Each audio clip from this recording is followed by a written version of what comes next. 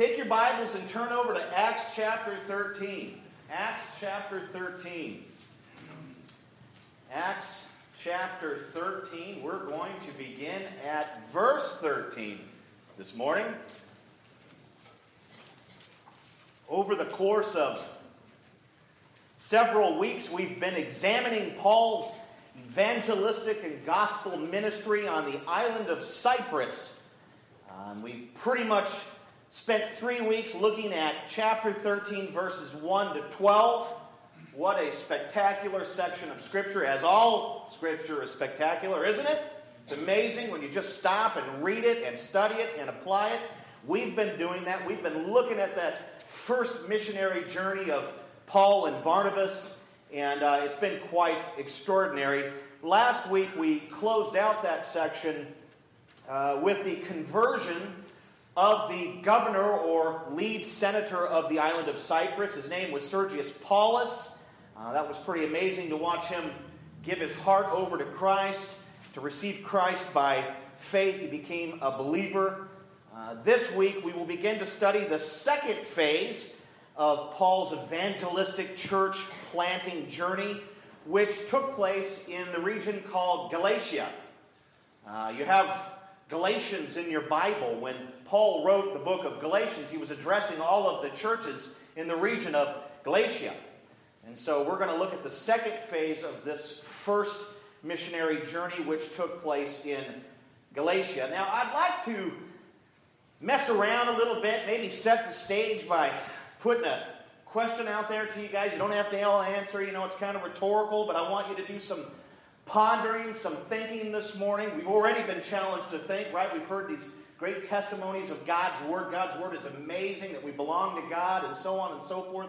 We heard the reading of the Word. We sang songs about the truth. We have heard so much, and we've already been thinking, but I'd like to put this question before you.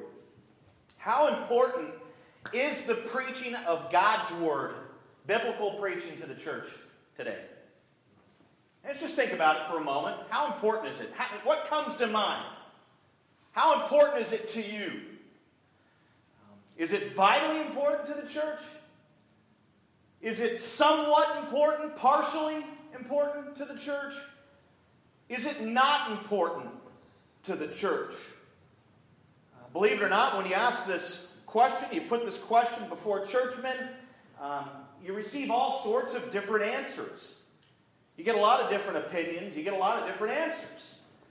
Some say very quickly that it's vitally important, that the church cannot continue on its mission or do anything or even be a church without biblical preaching. Some would say that. They would go that far. I would be in that camp. And then some say that preaching of God's Word is somewhat important. It's partially important. There are other things that we do, maybe in the gathering, that are equally important, if not more important than the preaching of God's Word. So the preaching of God's Word is important, but it's not vitally important. It's one thing that we do, and it's somewhat important. Believe it or not, there are some that say it's not important at all. You know? Liturgical things are important. Reciting creeds and these things are important. Singing a zillion songs is important. You know, there's a zillion other things to do in the service. Videos and testimonies.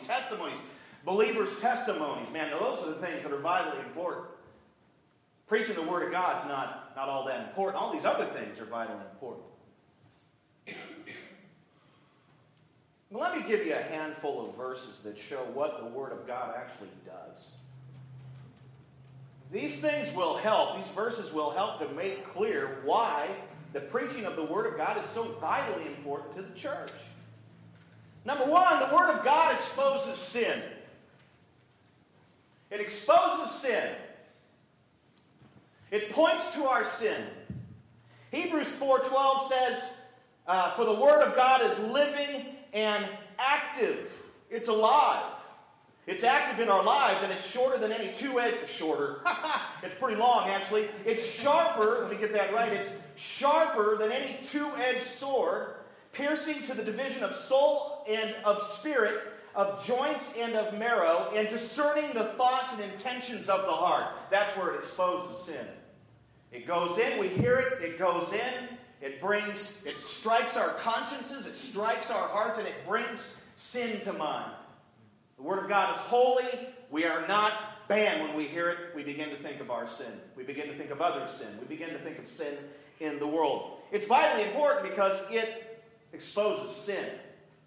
What happens when you go to a church service, you gather with the assembly, and there's no preaching of God's Word?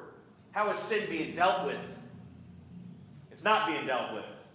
It's not being brought to the forefront of people's minds or brought before the assembly, is it? No, not at all.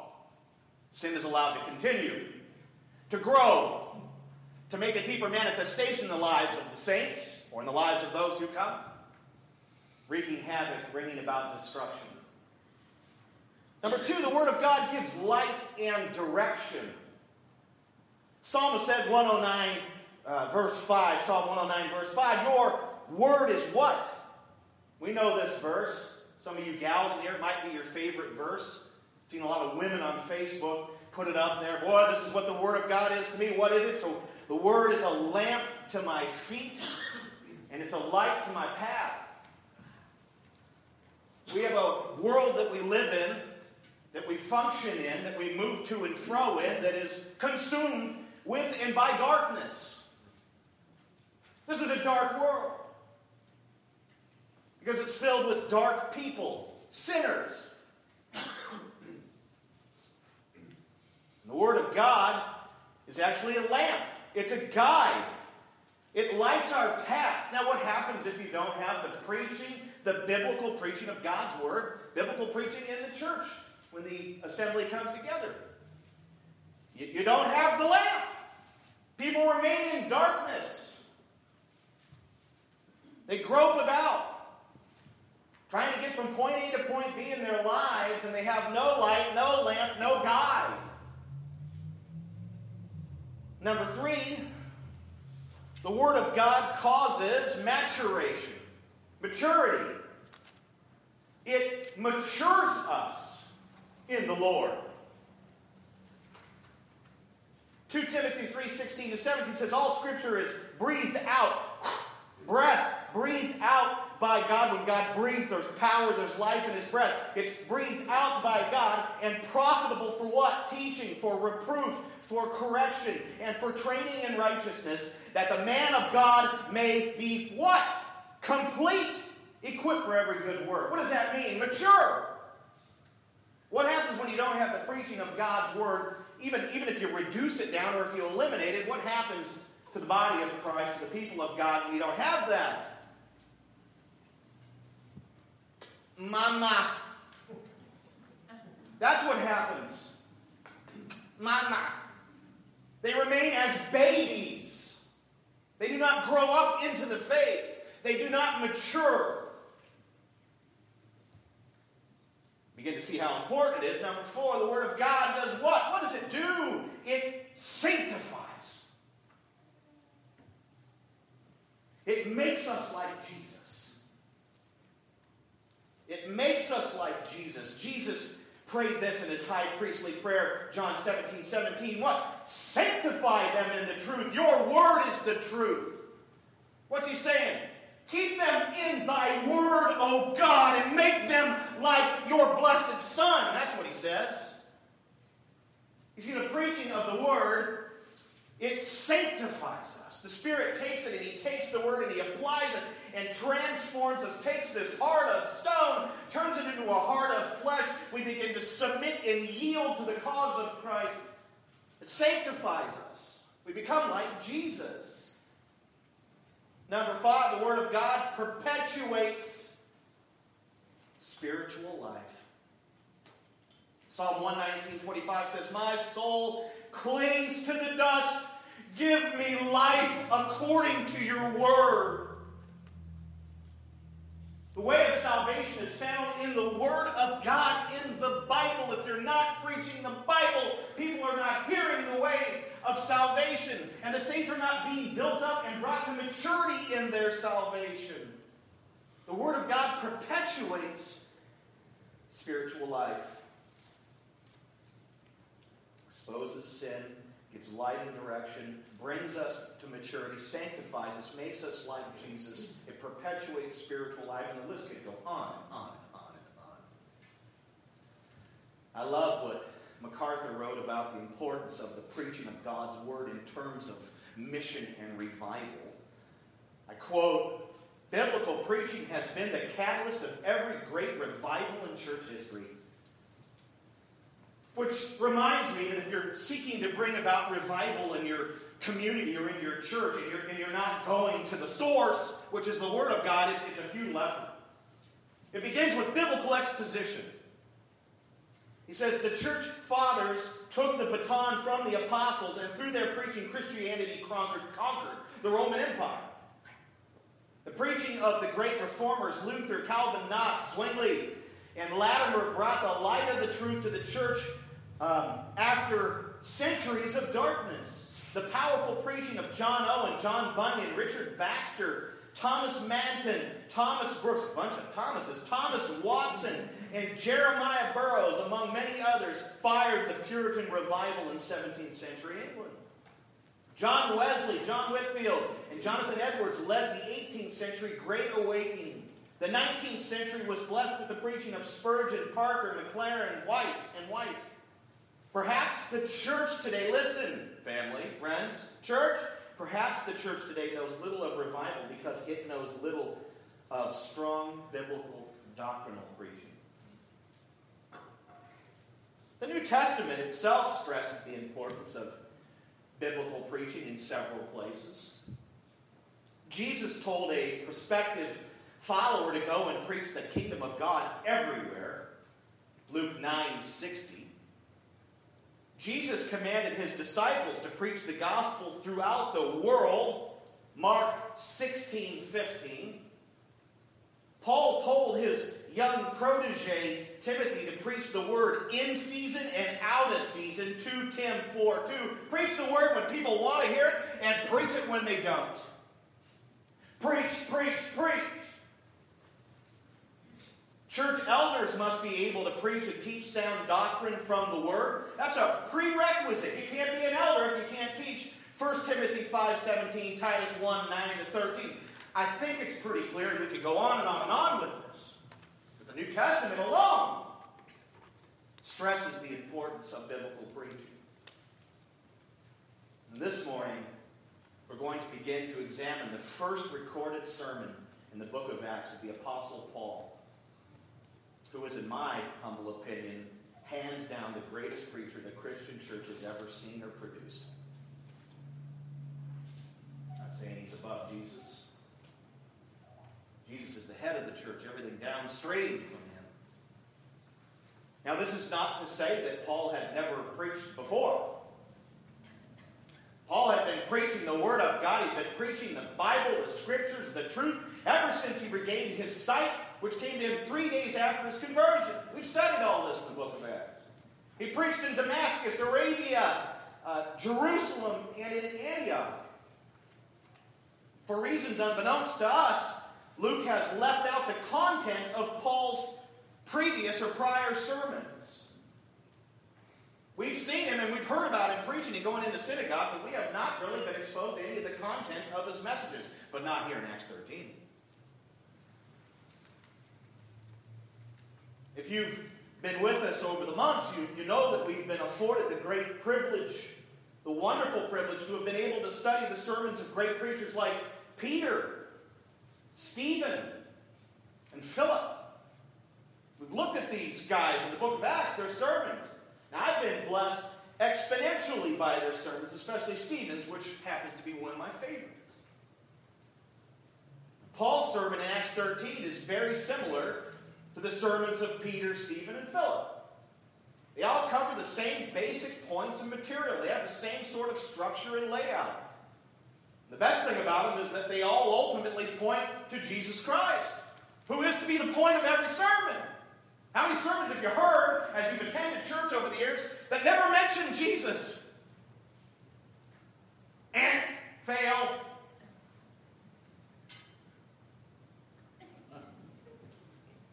The point of all Scripture, the point of all biblical teaching, the point of the Scripture, which the story, the narrative, contains a narrative of redemption. The point is Jesus. If your sermon doesn't have Jesus in it, we're in trouble. If all Scripture points to Jesus, and you're not pointing to Jesus, what are you pointing to? Well, this sermon is saturated with the gospel, as the other men's sermons were saturated with the gospel. According to the New Testament, the sermon we're about to begin to look at and study is the longest of all of Paul's sermons. You can see little sermons of his throughout the rest of the book of Acts and then in his epistles and other places, but this particular sermon is not only his first recorded one in Scripture, it's also his longest. It includes an introduction. It has a section where Paul divides kind of history and the Word of God, and then it has an application. And altogether, it spans over a whopping 31 verses.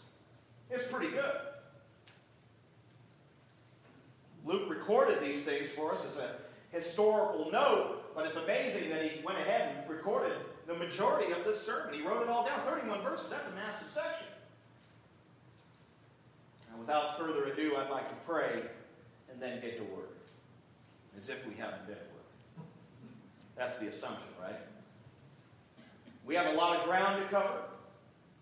We have quite the foundation to build before we actually even get to Paul's sermon. There's things that we have to cover. Father, I'm pumped up for you. I pray that I would stay pumped up. God, you've set before us life and death. We remain in sin, we remain in death. We come to Christ, submit to Him, give our hearts to Him, we have life. That's what the gospel is a message of. I pray that these things would come through your word today, Lord. Help me as I preach, help these folks to listen. Not just to be hearers, but to be doers. May they apply truth that they hear this morning. And we pray this in Jesus' holy name. Amen. All right, we're picking up in 13. That's where we left off last week. Chapter 13, Acts 13, verse 13. It says, Now Paul and his companions set sail from Paphos and came to Perga in Pamphylia, and John left them and returned to Jerusalem. Paul and Barnabas left Paphos shortly after Sergius Paulus was saved. They determined that it was time for them to move on to other territories to preach the gospel. They were on a missionary church planting journey. You can't stay in one place for very long when you're out doing that. They determined it was time to move on. They took a boat from Paphos and sailed about 150 to 200 miles north to Perga, which was in Pamphylia. Perga was situated along the Cyprus River about 15 miles inland. Paul and Barnabas more than likely sailed right up the river to the city. It was perched along the river, and if you just stayed in the Mediterranean and took the river back in these days was large enough to take a fairly large boat up to the city. So it's believed that that's the way that they got up to the city. Interestingly, the place they left, the place of focus over the last 3-4 weeks, Paphos had a very large temple called the Temple of Venus. I mentioned this a couple of weeks ago. Venus was the Greek and Roman goddess of love. Pointed out how the people of Cyprus engaged in all sorts and forms of debauchery and sexually depraved and sexually driven worship of this goddess. We were sort of marveling at the fact that God had sent missionaries to preach the gospel in a community like this. So often we think that God doesn't want to do anything with people like that. How wrong are we? We are no different. Our sins might look differently. We are sinners. We are just as wretched. Now there was also a temple in Perga. It was erected to the goddess Diana, who was also known as Artemis. The temple of Diana in Perga is not to be confused with the temple of Diana in Ephesus, which was much larger, much more ornate. But we have Paul and Barnabas traveling from one community that is steeped in pagan religion to another. Such is the mercy and grace of God. Once they landed in Perga, John left them and returned to Jerusalem. As soon as they got to Perga, they got bounced. It took off. The reasons for his departure are unclear. Luke really doesn't record much for us about them. He doesn't give us a clear-cut answer. But I'd like to put forth 6 potential reasons. These are a bit speculative. In fact, they're completely speculative. And some might be thinking, why would you even cover these things if they're not for sure? Because there was a motive behind why he left. And if we flesh these things out, we might be able to get to the bottom of it to some degree, but I believe each thing will be helpful to us. 6 reasons that he might have left. Number 1, John may have objected to Paul's itinerary. Obviously, Cyprus was Barnabas' home territory. We learned that back in the early parts of Acts, I think 2 or 3.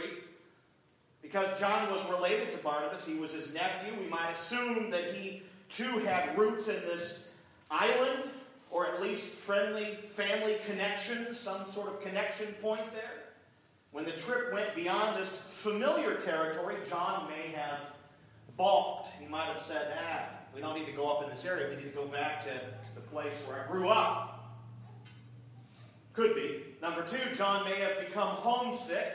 Now, just keep in mind that these are reasons that various scholars and theologians put forth. That's where I got these things. Number 2, John may have become homesick. Mama! He did follow Paul and Barnabas from Jerusalem to Antioch, and now he returns to Jerusalem. This may be a clue that he longed for home. He'd been away for a little bit. He'd left with them to go up to the other Antioch. We'll talk about that in a moment, and stayed with them there. And then he traveled to Cyprus and then up to Perga. Maybe he was homesick. Have you ever felt that homesickness? Well, I've been reading the biography of a simple biography, an abbreviated version of Martin Lloyd-Jones. And when he was a young lad away at school, that's how they basically did school back then. You enrolled them and sent them. If it was more than a few miles away from your house, they stayed there on the campus. And boy, did he talk about his homesickness. He actually called it a disorder. I can't remember what it was. But he longed to be home. And when his dad would come to visit him on occasion, it would kill him. Because his dad had to leave and go back home, which was 6 miles away. Right? You think it's 6 miles, dude. Right? No. Back then, it was horse or walking. No moped, scooters, cabs.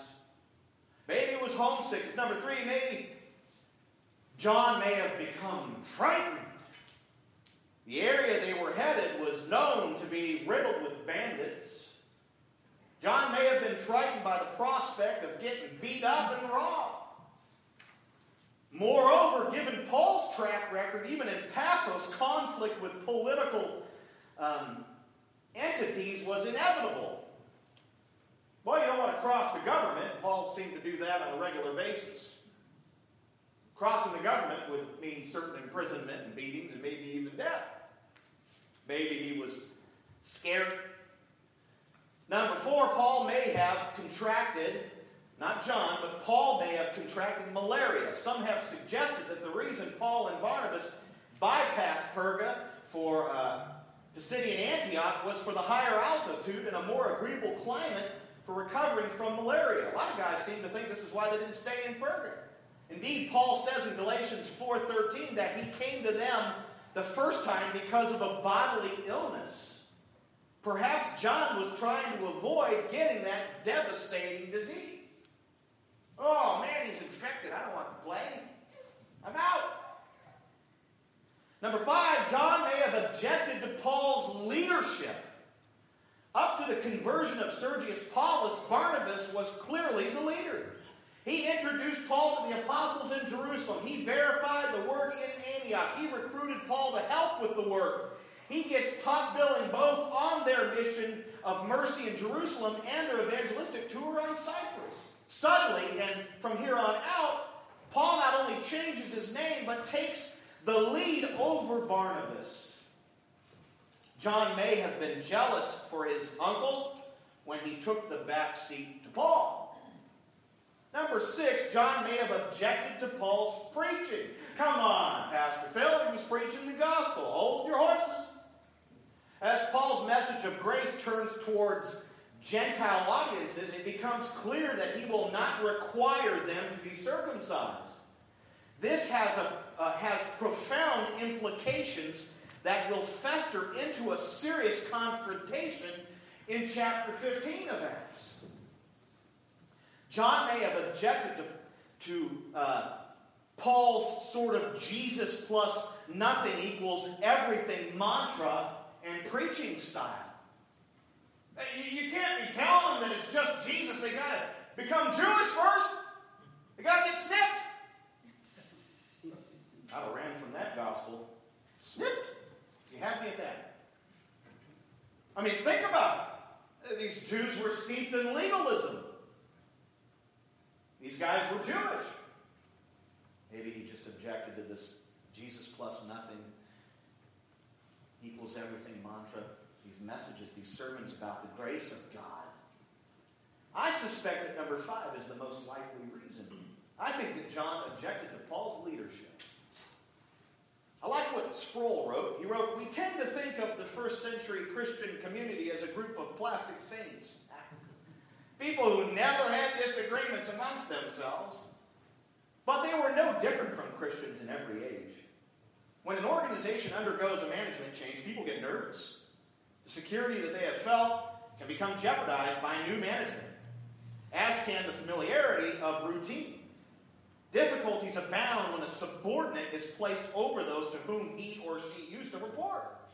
In Acts, it is very clear, if we look at the text closely, that from this moment on, Paul is the one in charge of the missionary journey, not Barnabas. He says, we hear no complaint from Barnabas about his loss in status, but obviously there was a complaint from John Mark. John did not appreciate that Paul had been given the leadership position over his uncle Barnabas. Pretty good. Whatever the case may be, the bottom line is John bounced and left them hanging. Now this serves as a tremendous reminder to us, his leaving us. It is so critical that we honor and live out our obligations, and that we maintain short accounts with others. We need to be open and honest with one another so that we can avoid these types of situations. Paul and Barnabas depended on John. He played a vital role in the ministry. His departure resulted in both men having to assume additional responsibilities, which may have become burdensome to the two. All because of what? Jealousy? Misplaced family zeal? Fear? Friends, we should not allow these differences, our differences, and or desires to create divisions like this. Divisions that lead us to abandon our brothers and sisters in ministries. John's issue probably could have been worked out. We don't know if he told Barnabas and Paul why he was leaving. According to Luke, it would appear that he never got that far. Don't you think Luke, the historian, would have included the reason why so that we wouldn't be left to speculate? I don't think that John gave him a reason. Peace. It looks as if he just said, I'm gone. Peace out. See you later. That's what it looks like. The fact of the matter is that Paul was highly impacted by what John did. So much so that when John Mark tried to come back into this leadership fold, Paul rejected him, said, no, he abandoned us. He's not coming back. He left the team, man. No. And then Barnabas said, he's cool now, though, dog. And what did he say? No, he's not. Then what happened? Barnabas and Paul. I believe that Paul was offended, was hurt, was disappointed by what happened because of how he responded to it later on. It's pretty clear. Which leads me to believe that the reason why John left, maybe he did tell them the reason, is I don't approve of him leading you, Barnabas. This is wrong. You're clearly the leader. How offensive would that be to you if you were that God had put you forward and Barnabas yield to you, and then you got the chatter of the nephew. This is wrong. This is an injustice. You shouldn't be leading him. It ought to be the way around. You killed Christians for crying out loud back just a few years ago. What is going on here? No circumcision. Well, Paul was hurt. He was so impacted by what happened, enough to say, no, he can't come back, and, you're going to take up his stand for him, and then I guess we can't work this thing out, so maybe we ought to part ways, Barnabas, and that happens a little later on. The good news is, though, that fractured relationships like this can be, through the grace of God, reconciled and healed. That is the case with this particular instance. Paul and John became reconciled later on. In 2 Timothy 4:11, Paul describes John Mark, as being very useful to his ministry. What does that mean? It means at some point before he came back and served with him or alongside of him that they were reconciled. They had a conversation. You know what I think happened? I think John Mark matured. I think he matured. And he looked back on his abandoning them out of fear or whatever the reason for it. I was a Nimrod back then. And I believe that I should have held the course and stayed with you men. I believe he was repentant. And whatever happens, they were reconciled. It's a beautiful thing. It's great. But we shouldn't neglect transparency and openness with one another. Just because God has the power through His grace and mercy to come back around later on and fix things, we shouldn't act foolishly now. We should still be open and transparent with one another. When somebody stabs you, don't stab back. Tell them what happened. Man, you cut me, dog. Cut me deep. I said hello to you. I know, I don't like that. I mean, we get blown out over the simplest of things, don't we? Sometimes there's a serious thing. No, you know what we'd rather do? Instead of dealing with it, being transparent and open, we'd rather just, ooh, I can't believe it. You just walk away, and become this beast. Talk about it with others. Can you believe what you did to me? Blasted me. Well, go reconcile to him. Nope. Not giving him a chance. Let him simmer.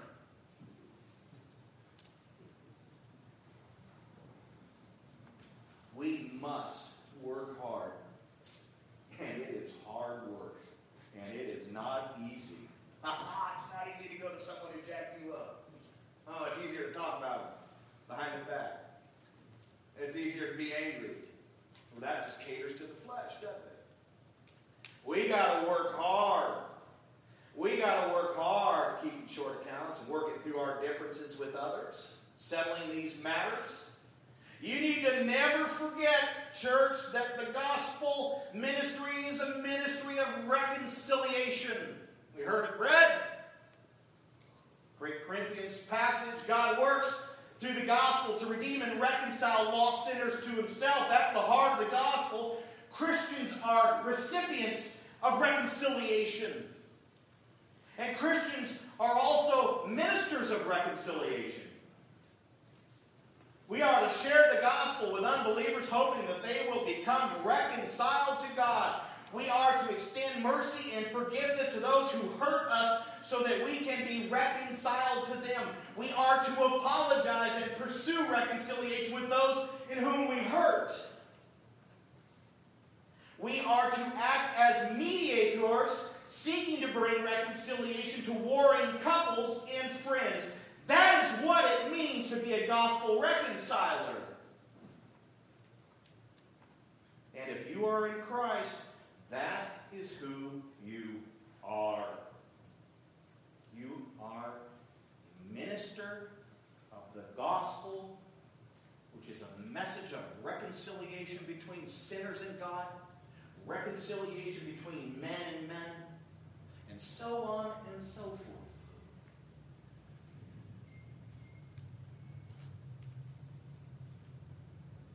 let's look at verse 14.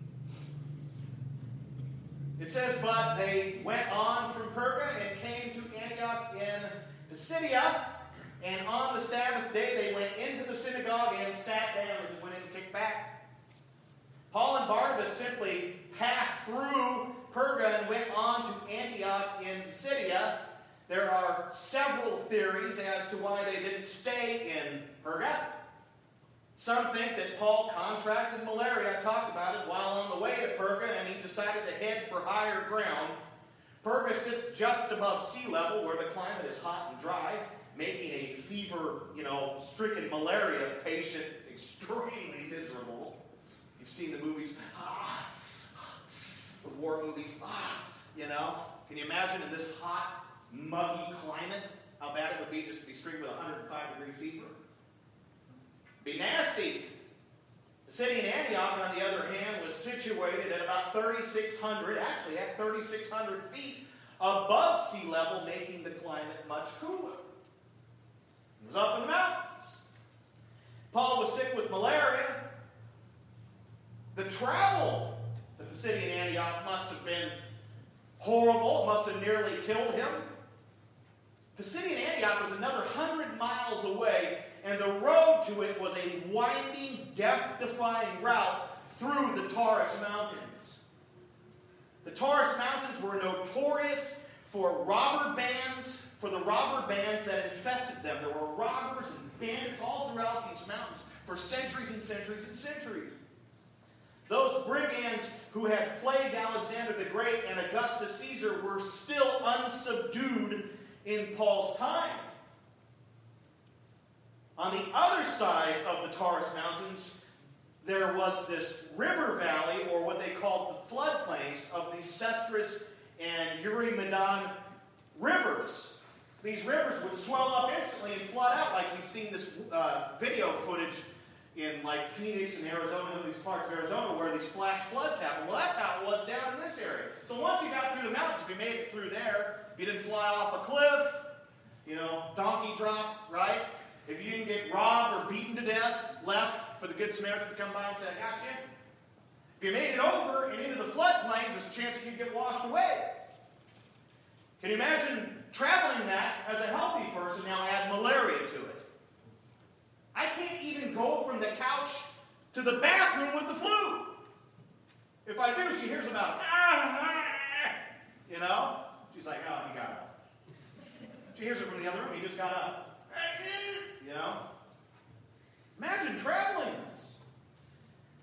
When Paul wrote, "I have been on frequent journeys in danger from rivers, danger from robbers," 2 Corinthians 11:26, he may have well had this journey in mind.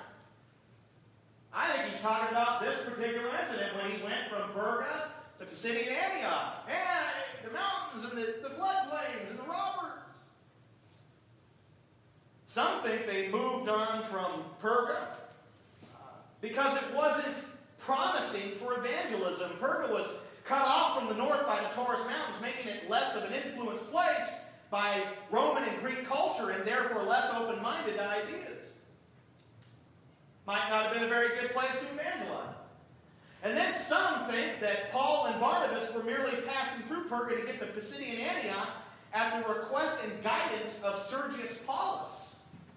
Sergius Paulus had family in the region, and it is believed that he sent letters of recommendation with Paul to aid his passage and stay.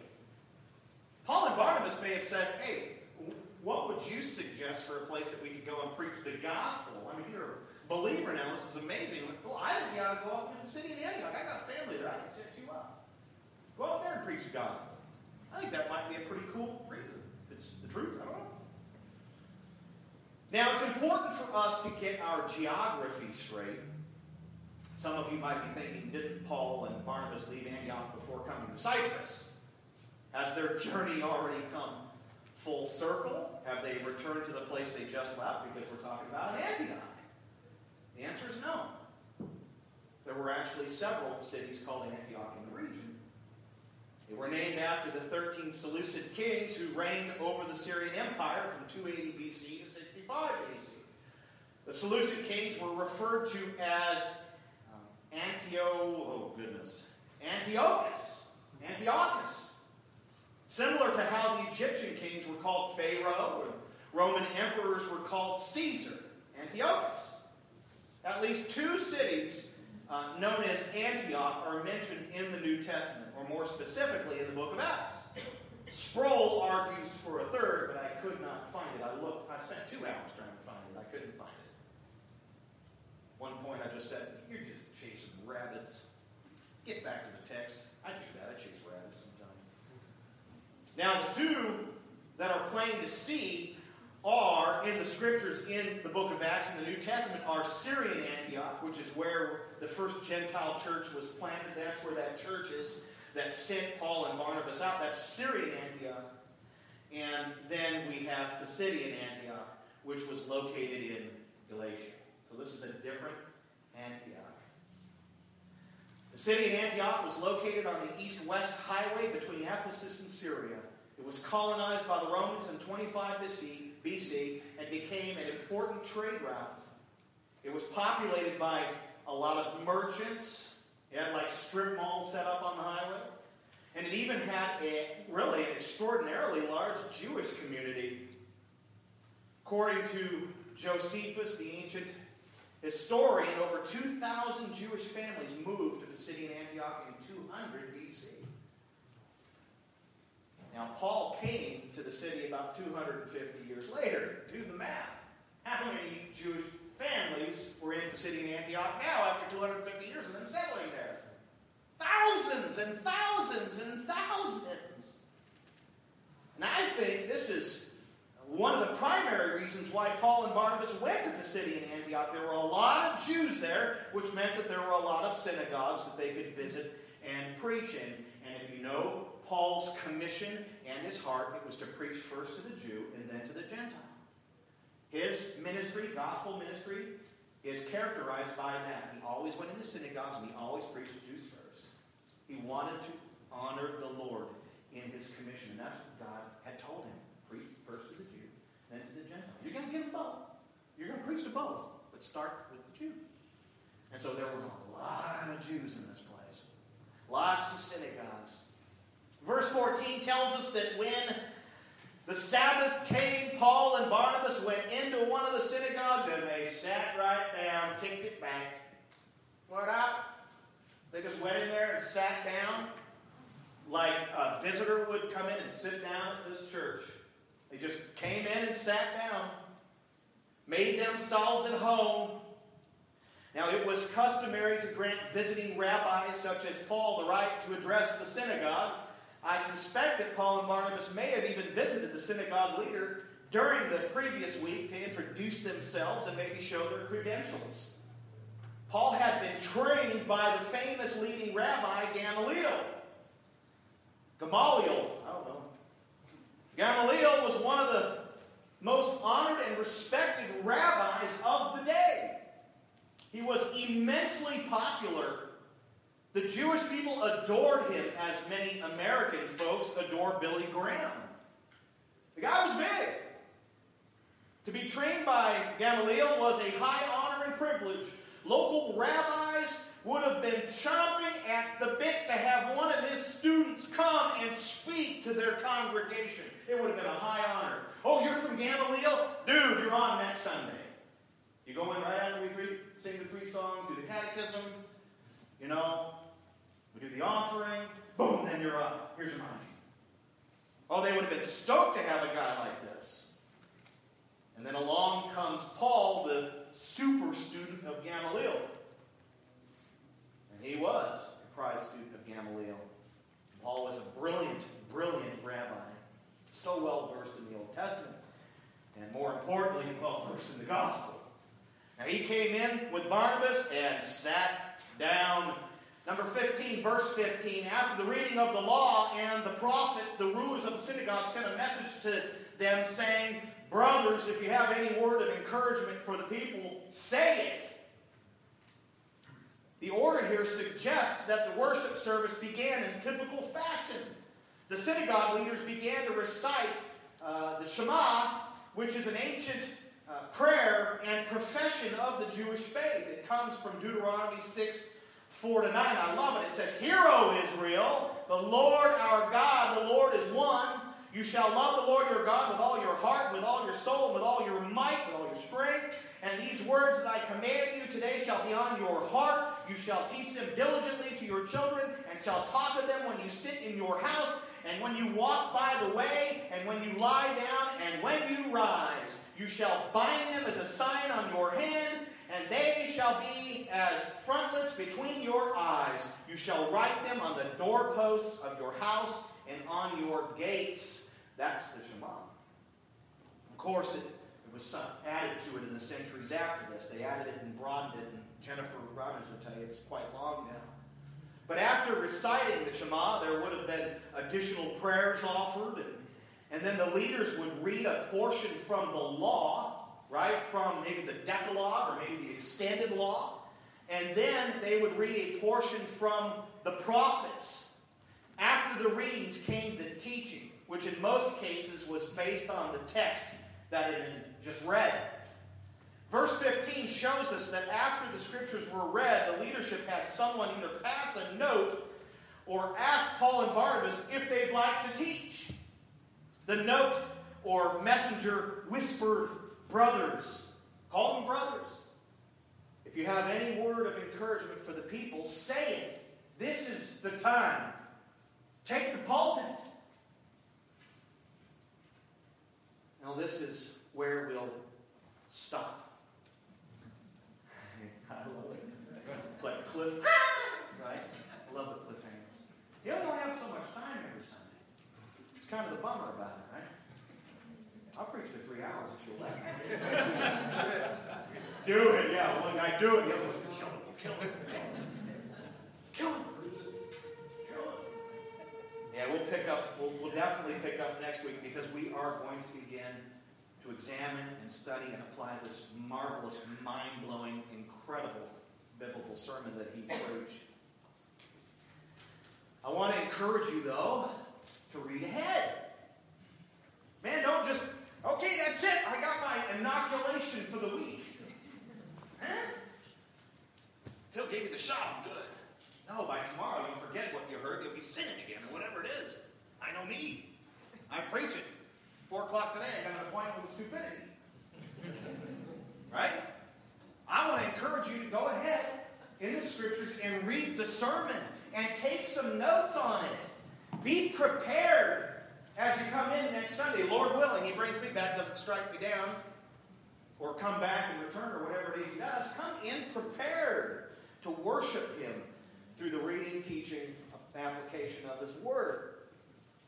Now, I'd like to close with some thoughts before taking communion. I want you to think about your relationships. People you know and love.